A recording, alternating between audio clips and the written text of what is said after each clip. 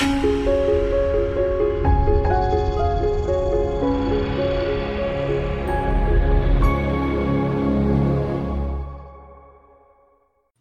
is Jim Fleming. Thanks for listening to this podcast. If you'd like to find out more about Stuart Heights or more about our class, or if you'd like to leave us some feedback, you can do so at teachings.jim314.com. Enjoy the lesson. Well, good morning, everybody. Good morning. It's a low-key morning this morning. A bunch of Alabama fans. Is that the issue? No? Let's not talk about that. Keep talking. Hey, Vandy got a win yesterday. I'm happy. We've checked the box for the season. I'm good to go. So, all right. So we're in Colossians this morning. If you got your Bibles, open up to Colossians, and we're gonna look at a couple of different passages this morning. If you don't have a Bible with maps in the back, you may want to specifically grab a handout after we get through reading the text today, because we're going to be looking at those maps for a few minutes, and then we'll jump around between Colossians 4 and some space in 2 Timothy 4 and at the end of Philemon. Look at some patterns of Scripture here. So Colossians 1. Start in verse 1 and we'll read through 4-6. Paul, an apostle of Jesus Christ by the will of God, and Timothy our brother, to the saints and faithful brethren in Christ who are in Colossae. Grace to you and peace from God our Father and the Lord Jesus Christ. We give thanks to the God and Father of our Lord Jesus Christ, praying always for you, since we heard of your faith in Christ Jesus and of your love for all the saints, because of the hope which is laid up for you in heaven, of which you heard before in the word of the truth of the gospel, which has come to you as it is also in all the world, and is bringing forth fruit as it is also among you, since the day you heard it and knew the grace of God in truth. As you also learned from Epaphras, our dear fellow servant, who is a faithful minister of Christ on your behalf, who also declared to us your love in the Spirit. For this reason we also, since the day we heard it, do not cease to pray for you, and to ask that you may be filled with the knowledge of His will in all wisdom and spiritual understanding, that you may walk worthy of the Lord, fully pleasing Him, being fruitful in every good work, and increasing in the knowledge of God, strengthened with all might, according to His glorious power, for all patience and long-suffering with joy, giving thanks to the Father who has qualified us to be partakers of the inheritance of the saints in the light. He has delivered us from the power of darkness and conveyed us into the kingdom of the Son of His love, in whom we have redemption through His blood, the forgiveness of sins. He is the image of the invisible God, the firstborn over all creation. For by Him all things were created that are in heaven and on earth, visible and invisible, whether thrones or dominions or principalities or powers. All things were created through Him and for Him. And He is before all things, and in Him all things consist. And He is the head of the body, the church, who is the beginning, the firstborn from the dead, that in all things He may have the preeminence. For it pleased the Father that in Him all the fullness should dwell, and by Him to reconcile all things to Himself, by Him, whether things on earth or things in heaven, having made peace through the blood of His cross. And you, who were once alienated and enemies in your mind by wicked works, yet now He is reconciled in the body of His flesh through death, to present you holy and blameless and above reproach in His sight, if you indeed continue in the faith, grounded and steadfast, and are not moved away from the hope of the gospel which you heard, which was preached to every creature under heaven, of which I, Paul, became a minister. I now rejoice in my sufferings for you, and fill up in my flesh what is lacking in the afflictions of Christ for the sake of His body, which is the church, of which I became a minister according to the stewardship from God, which was given to me for you to fulfill the word of God, the mystery which has been hidden from ages and from generations, but has now been revealed to His saints. To them God willed to make known what are the riches of the glory of this mystery among the Gentiles, which is Christ in you, the hope of glory. Him we preach, warning every man and teaching every man in all wisdom, that we may present every man perfect in Christ Jesus. To this end I also labor, striving according to His working, which works in me mightily. For I want you to know what a great conflict I have for you and those in Laodicea, and for as many as I have not seen and have not seen my face in the flesh, that their hearts may be encouraged, being knit together in love, and attaining to all riches of the full assurance of understanding, to the knowledge of the mystery of God, both of the Father and of Christ, in whom are hidden all the treasures of wisdom and knowledge. Now this I say, lest anyone should deceive you with persuasive words. For though I am absent in the flesh, yet I am with you in the Spirit, rejoicing to see your good order and the steadfastness of your faith in Christ. As you therefore have received Christ Jesus the Lord, so walk in Him, rooted, built up in Him, and established in the faith, as you have been taught, abounding in it with thanksgiving. Beware lest anyone cheat you through philosophy and empty deceit, according to the tradition of men, according to the basic principles of the world, and not according to Christ. For in him dwells all the fullness of the Godhead bodily, and you are complete in him, who is the head of all principality and power.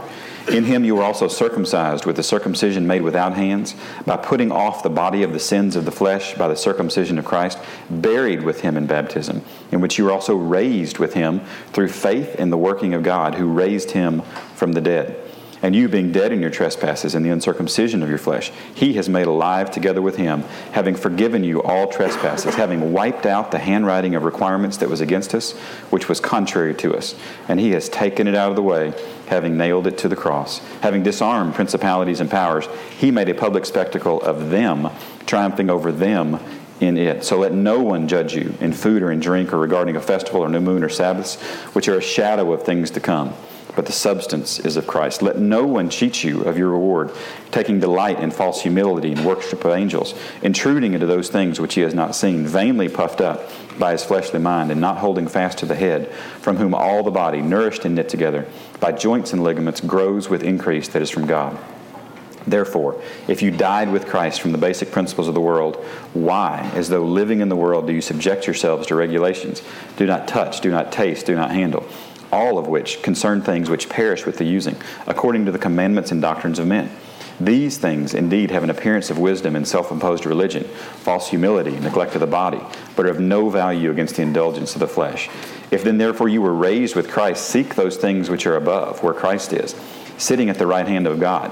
Set your mind on things above, not on things in the earth. For you died, and your life is hidden with Christ in God. When Christ, who is our life, appears, then you will also appear with him in glory. Therefore put to death your members which are on the earth: fornication, uncleanness, passion, evil desire, covetousness, which is idolatry. Because of these things the wrath of God is coming upon the sons of disobedience, in which you yourselves once walked when you lived in them. But now you yourselves are to put off all these: anger and wrath and malice and blasphemy, filthy language out of your mouth. Do not lie to one another, since you put off the old man with his deeds, and to put on the new man, who is renewed in knowledge according to the image of him who created him. Where there is neither Greek nor Jew, circumcised nor uncircumcised, barbarian, Scythian, slave nor free, but Christ is all and in all. Therefore, as the elect of God, holy and beloved, put on tender mercies, kindness, humility, meekness, long-suffering, bearing with one another, and forgiving one another. If anyone has a complaint against another, even as Christ forgave you, so you must also do. But above all these things, put on love, which is the bond of perfection. And let the peace of God rule in your hearts, to which also you were called in one body, and be thankful. Let the word of Christ dwell in you richly in all wisdom, teaching and admonishing one another in psalms and hymns and spiritual songs, singing with grace in your hearts to the Lord. And whatever you do in word or deed, do all in the name of the Lord Jesus, giving thanks to God the Father through him. Wives, submit yourselves to your own husbands, as is fitting in the Lord. Husbands, love your wives, and do not be bitter toward them. Children, obey your parents in all things, for this is well-pleasing to the Lord. Fathers, do not provoke your children, lest they become discouraged. Bondservants, obey in all things your masters according to the flesh, not with eye service as men-pleasers, but in sincerity of heart, fearing God. And whatever you do, do it heartily as to the Lord and not to men, knowing that from the Lord you will receive the reward of the inheritance, for you serve the Lord Christ. But he who does wrong will be repaid for what he has done, and there is no partiality.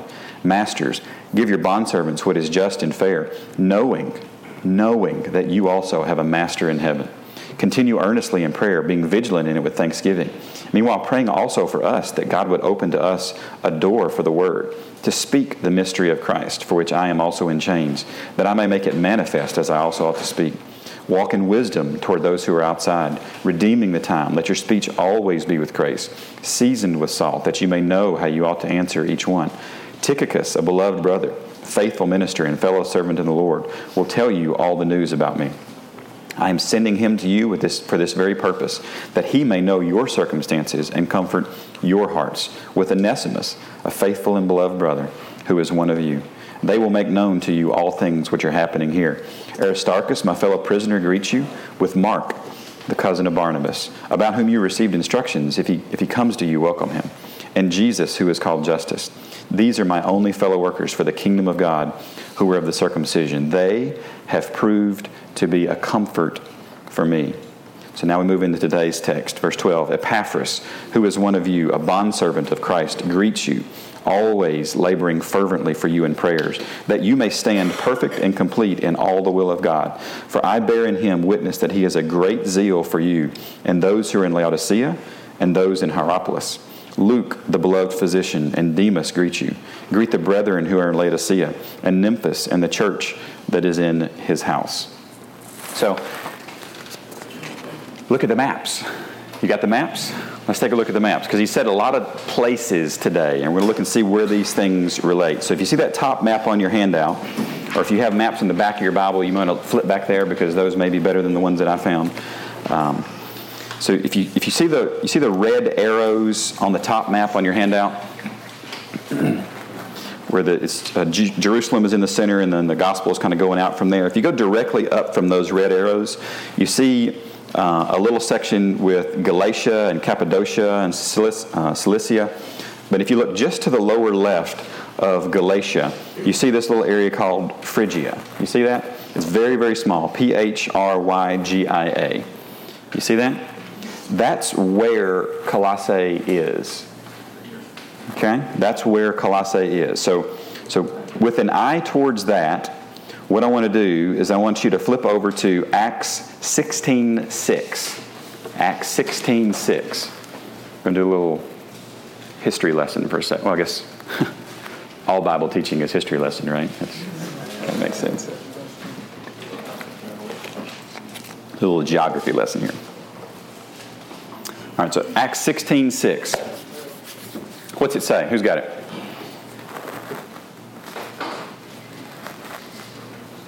And when they had gone through... When who? When they... Paul and who? Some folks, right, that he's traveling with. Excellent. But Paul's in there. So when they had gone through where? Phrygia. Yep. And the region of Galatia, they were forbidden by the Holy Spirit to preach the word in name. So they went to where? Colossae. They went to this area. They were in this ballpark, right? If you flip back to Acts 19:10, I'll just read you a couple verses real quick. 19:10 says that they dwelt in Asia, and that all that dwelt in Asia heard the word of the Lord Jesus, both Jews and Greeks. Now, if you flip back to Colossians 2, verse 1, I'll show you the verse that implies that Paul wasn't in Colossae. A lot of people read Colossians 2, verse 1 and say, well, Paul was never there. And I don't think it really says that, but some people think it does, and we'll talk through this for just a second. So Colossians 2:1, you see 2:1? For I want you to know what a great conflict I have for you and those in Laodicea, and for as many as have not seen my face in the flesh. So there are people that kind of put all those parts of that verse together and say that nobody in Laodicea and nobody in Colossae had seen Paul's face in the flesh. I look at that and I go, maybe, but maybe so here, think about the Bible as a timeline. Everything didn't happen all at the exact same point in time, right? So you got things that happen and are layered in. So maybe when Paul and his companions showed up in that Phrygia and Galatia area, they started and they met a few folks and they left them and they got those churches going. And now he's writing a couple of years later, and there's a gob of people there that Paul never met, right? But I think he actually did show up at some point in this space. So let's keep going. Look at that second map now, the second map. So you see, this is more about cities. You see the little blow up of the Mediterranean Sea area, and then what's that called? Is it called a blowout? I don't know. An insert? We'll go with insert. Insert sounds official. All right, I've got an answer there. So you see the Lycus River and the Meander River. So whenever you hear like that river meanders, that's actually a joke, because there was a Meander River, right? And on the Meander River, up in the upper right-hand corner of that map, do you see Hierapolis? Do you see Laodicea? Do you see Colossae? Do you see they're really close? Remember last week we talked about these letters that you write a letter and it goes somewhere, and they take it to the next city and they read it there, and they take it to the next city and they read it there. Well, these would have been read all over the place in this area. Do you see where Ephesus is on the left-hand side of that the insert? All right, the letter to Ephesus, we're going to talk about that next week in next week's text, the last little couple verses in the entire letter to Colossians. But if you look at, on the bigger map, you see Philippi, you see Thessaloniki, you see Corinth, you see all these different cities that had, you see Rome, that had a letter written to them. These letters would have been physically walked all around that area and read in different places. So when Paul says, I want you to read this into the church of the Laodiceans as well, this wasn't a long trip. This is like 10 miles away. This is a day trip. Start off in the morning, be there in the afternoon, read them the letter. It's a very, very easy thing to do. So I want to remind us just a bit for a second about Colossae, though. I'm going to go back to stuff that we talked about in week 1, because I know you all review all the pages of the notes every week before you come to Sunday school. Right? Absolutely. I appreciate that. Thank you. So here's your first blank.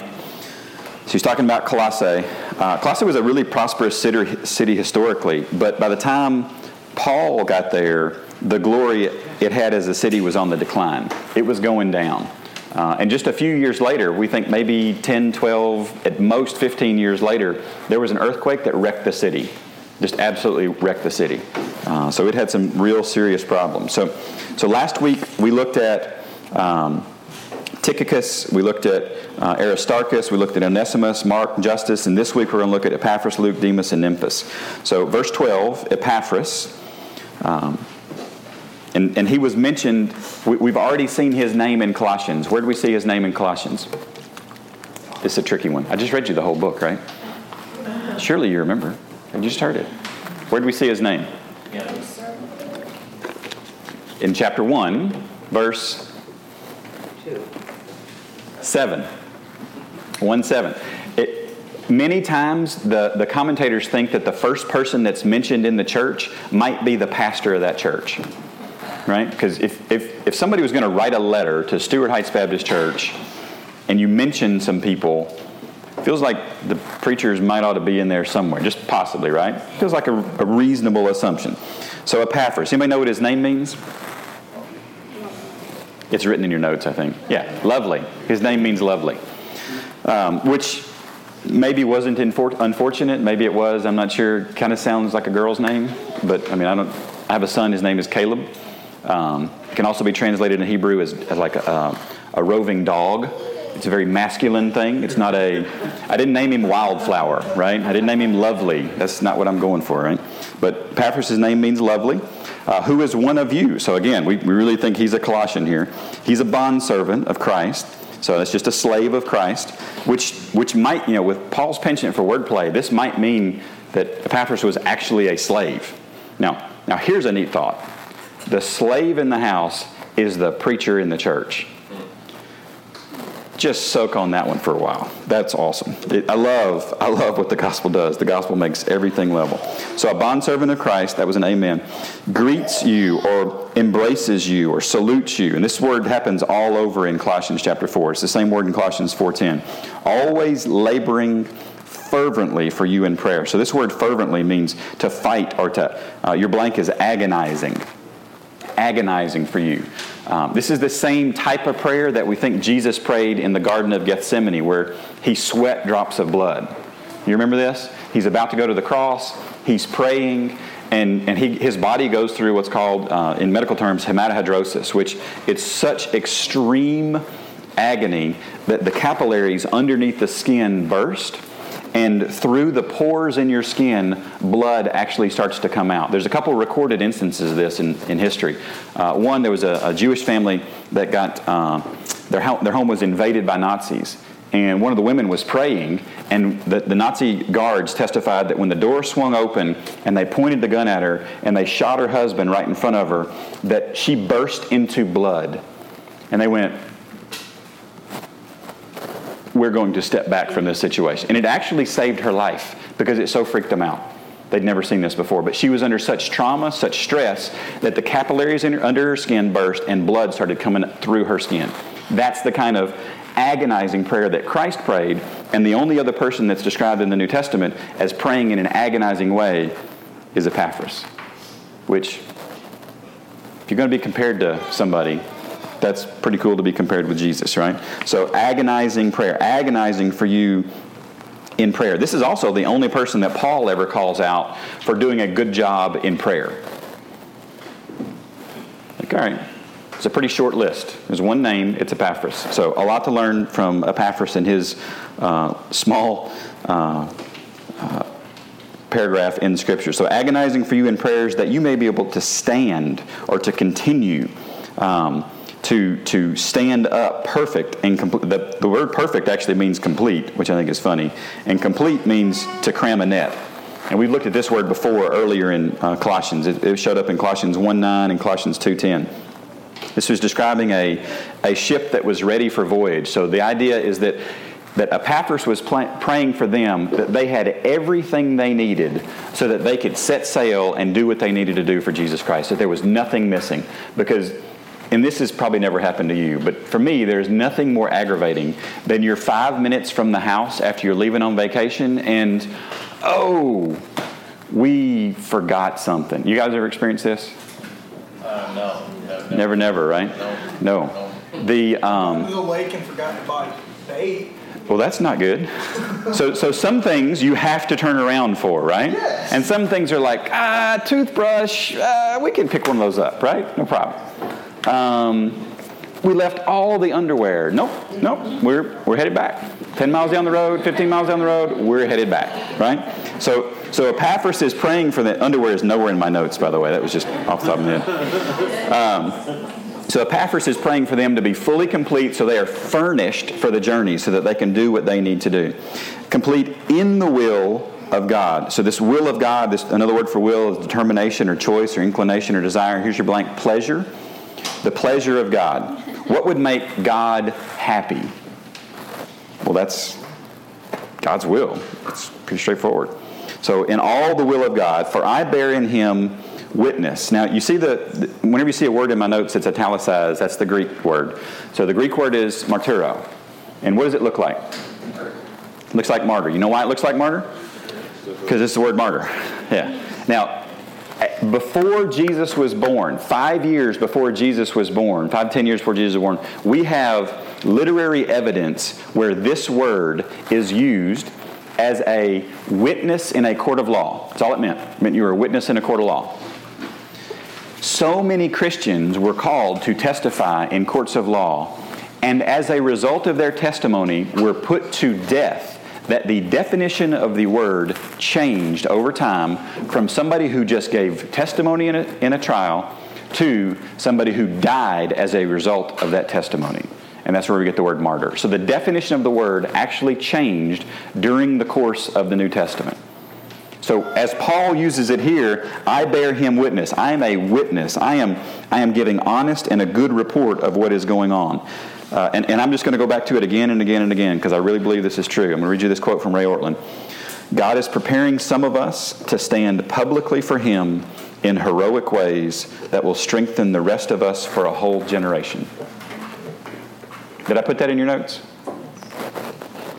God is preparing some of us to stand publicly for him in heroic ways that will strengthen the rest of us for a whole generation. So I do this a lot. I will write out a prayer, and this will be my prayer for a group of people for several weeks or several months at a time. So I'm going to read you what I'm going to be praying for us for several months, all right?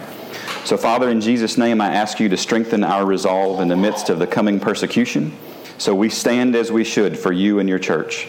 I ask for our feet to be planted firmly in the truth of your word. I ask for our hearts to be in tune to the movement of the Holy Spirit. I ask for our minds to be renewed with the washing of the water of the word. I ask that our hands be swift to serve you and you alone. I ask that when difficult times, that we would be in sync with the prayer that Jehoshaphat prayed in 2 Chronicles 20:12, when he said, neither would know what to do, but our eyes are upon thee. Help us to dance to the rhythms of your love and to be content with you and in you, no matter what our circumstances. So that's going to be my prayer for us for a while now. For a while. So I bear in him witness that he has what? He has a great, what's your word say? Zeal. Anybody have a different word in their translation?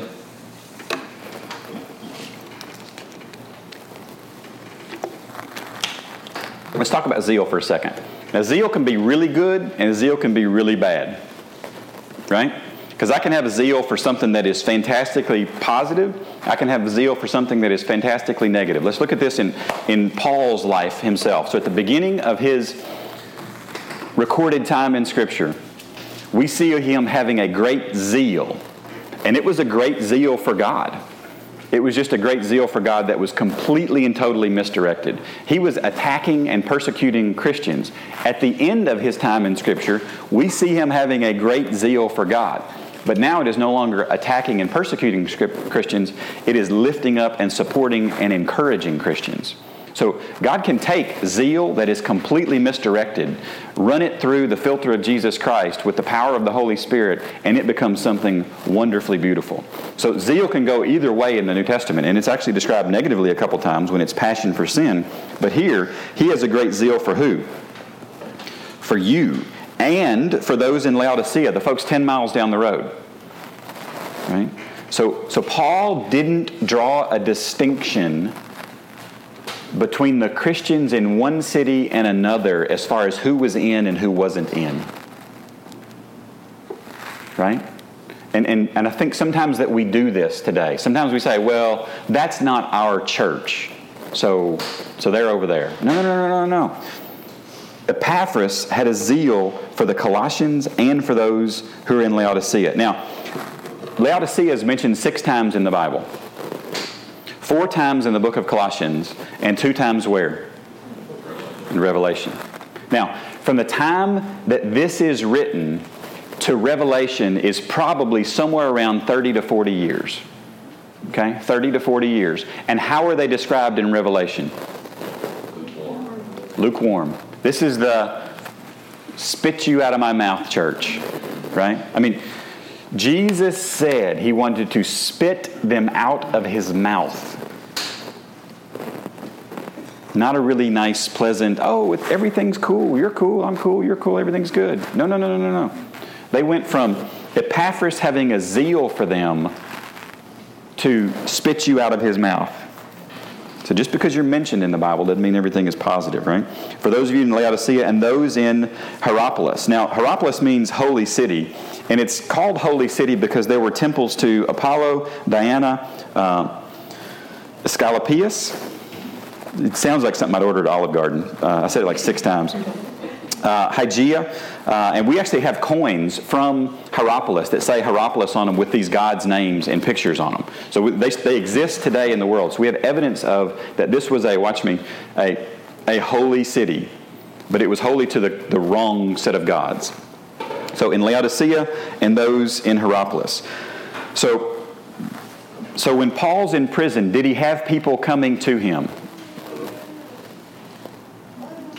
I really want you to get this one right. I spent like a Sunday school and a half teaching this. The answer is yes. Good. All right, great.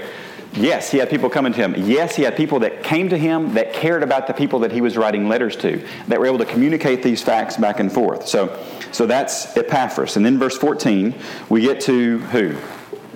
Luke. Now, what is Luke most famous for?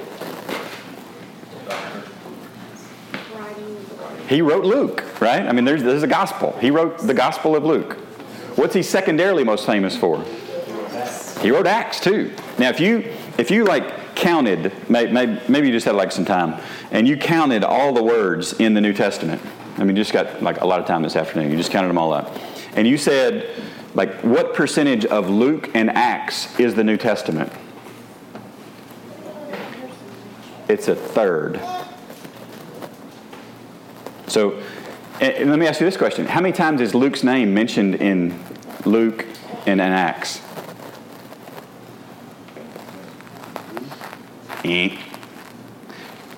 Which really, really was a rebuke to me. Because if you look at the bottom of your handout, in the lower left-hand corner,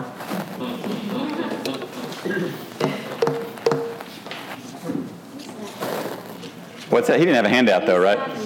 He's laughing too loud, yeah. Well, and I got to thinking, so why did Luke not put his name in the book of Luke or in the Gospel of Luke or the Acts of the Apostles?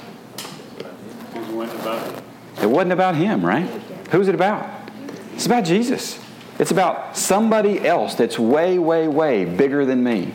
And if you think about who had a bird's eye view to absolutely incredible events in the New Testament, saw the stuff that Jesus did, traveled with Paul, knew Barnabas, visited, helped to start many of the churches that we are a result of today. And who does he brag on? He brags on Jesus. Because Jesus is the only one that is worthy. So Luke, his name means light giver. His name means light giver. So his name he shows up here in 2 Timothy 4:11 and Philemon 1:44. Now, what was his job? He was a what? He was a doctor. You know why we know he was a doctor? Colossians 4:14. It's the only time it's mentioned. You know why we know he's a Gentile? Colossians 4:14. Because in Colossians, a couple verses before, Paul mentions all the Jews that came to him, and Luke's not part of the Jews. So that means he's got to be a Gentile. So all the sermons that you've ever heard that referenced that he was a doctor, or that his gospel was written for a more Gentile view of the world, comes from Colossians 4:11 in these shout-outs here at the very end of this book. Now I want you to think about something. Who else is with him? So Paul's there, Luke's there. We've already talked about Mark, right? So just a thought, right? Just a thought. Just a thought. What if they had their Gospels with them?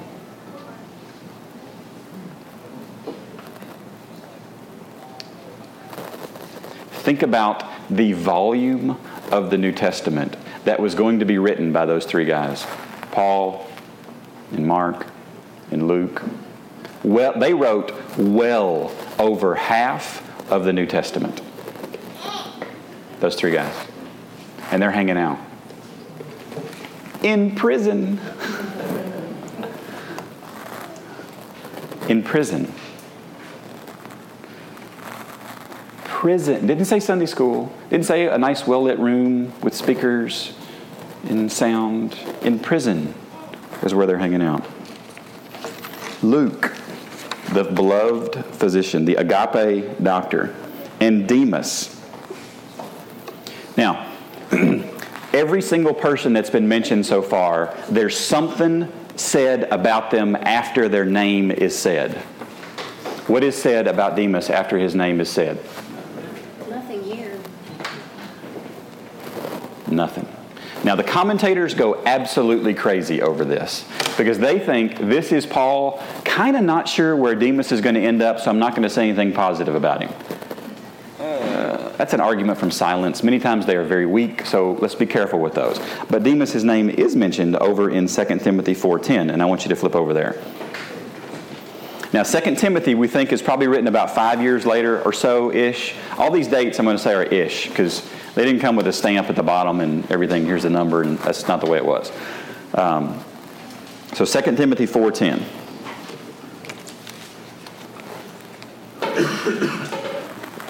What does it say? Or Demas, in love with this present world. Demas in love with what? In love with Jesus? This present world. This present world. Now remember, this is the shout-out section of 2 Timothy too. We're at the end of 2 Timothy. He's saying, hey, hey, hey, and heads up about this person, heads up about this person, heads up about this person, who to give a high five to, who to turn your back on. Demas, in love with this present world. Has deserted me. Has what me? Deserted me. Deserted me. And we know how Paul feels about people who desert him, right? He does not feel good about people who desert him. Who deserted him earlier in his career? John Mark. John Mark, right? The same John Mark who ended up writing the gospel? Yep. Your story's not over until you stop breathing for the last time. I used to say your story's not over until you stop breathing. And then I read through Acts again, and there's a couple times Paul stopped breathing. So I'm going to say your story's not over until you stop breathing for the last time. That's it. John Mark, there was redemption, there was beauty, there was restoration, not only with Jesus, but with that relationship with Paul. Because Mark is described as being profitable at the end of his life, at the end of Paul's life, being profitable. So Demas, who is in love with this present world, has deserted me. Deserted me. Gone to Thessalonica. Which, you're going to Thessalonica, that's not a problem. Somebody went to Thessalonica and started a church there. Paul wrote a couple letters to Thessalonica. There's no sin in going to Thessalonica. But turning your back on the spreading of the gospel, time out, that's not where he was. So I think Barclay has the best commentary on this. He says, he is Demas and nothing more. Which is really sad, right? He is Demas and nothing more. So Luke and Demas greet you. Again, this word greet, this is welcome, this embrace, this salute. And they said, hey. So we've got these 6 people that greeted the Colossians. We're connected with Paul in Rome here. So verse 15, greet, another, this salute, this embrace. Greet the brethren. The Greek word there is adelphos. And we spiritualize way too much stuff in the Bible sometimes. It says, greet the brethren. Here's your blank. We are brothers and sisters in Christ, period. Don't make it fancy. Don't make it weird. We are brothers and sisters in Christ. And for, I got in my notes, for many of us, our Jesus blood family is far more significant and long-lasting than our human blood family. So greet the brethren who are in Laodicea and Nymphas, and the church that is in, what's the next word in your copy of the Bible? Yours says her. Darla says her. Anybody have a her in your copy of the Scripture? Anybody have a him? We're not sure. There's Greek manuscripts that say her. There's Greek manuscripts that say him. We're not really sure. Guess what? It doesn't matter. It does not change any theology in the Scripture. It is okay. Memphis, we will find out one day in heaven whether it's a him or whether it's a her. The number of pages that the commentators have written about this topic is mind-bogglingly vast. And I will tell you that my opinion is, I don't care. I passionately, wholeheartedly, you can't make me care about that. All right? Don't miss Jesus in Colossians for arguing over whether Nymphas was a guy or a girl. Now, the name Nymphas means bridegroom. Doesn't feel like a name you'd give to a girl. However, lovely doesn't feel like a name you'd give to a guy. So, I don't know, right? I don't know, all right? There's a church that is where? In that person's house. You know why the church was in that person's house?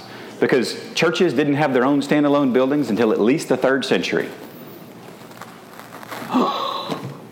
That's right. The church survived and flourished without buildings. It's amazing. It was absolutely shockingly amazing. All right, so what's the point? All right, number 1, faithfulness is remembered. Paul is remembering back. He is communicating this. Faithfulness is remembered. So be faithful. You will notice that there are 2 links in your notes next to the, now what do I do with that section? Do you see that? Yeah. We are not being faithful.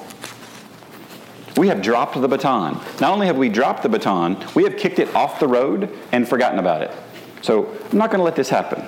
We need to go to these websites and sign up and then bring meals for families who have just had babies in their homes. Because those of you that have had babies in your homes know that you need help. So we're going to help. This is where you say amen. We're going to help. Amen. There we go. Excellent. Good. Number 2, what's the point? God needs workers. So get to work. That's right. Referenced number 1. And number 3, faithful brothers and sisters will be, remember the blank from last week? Imprisoned. They will be imprisoned. So faithful brothers and sisters must be ministered to. We cannot forget them. We absolutely cannot forget them. Now, your homework for next week is, guess what?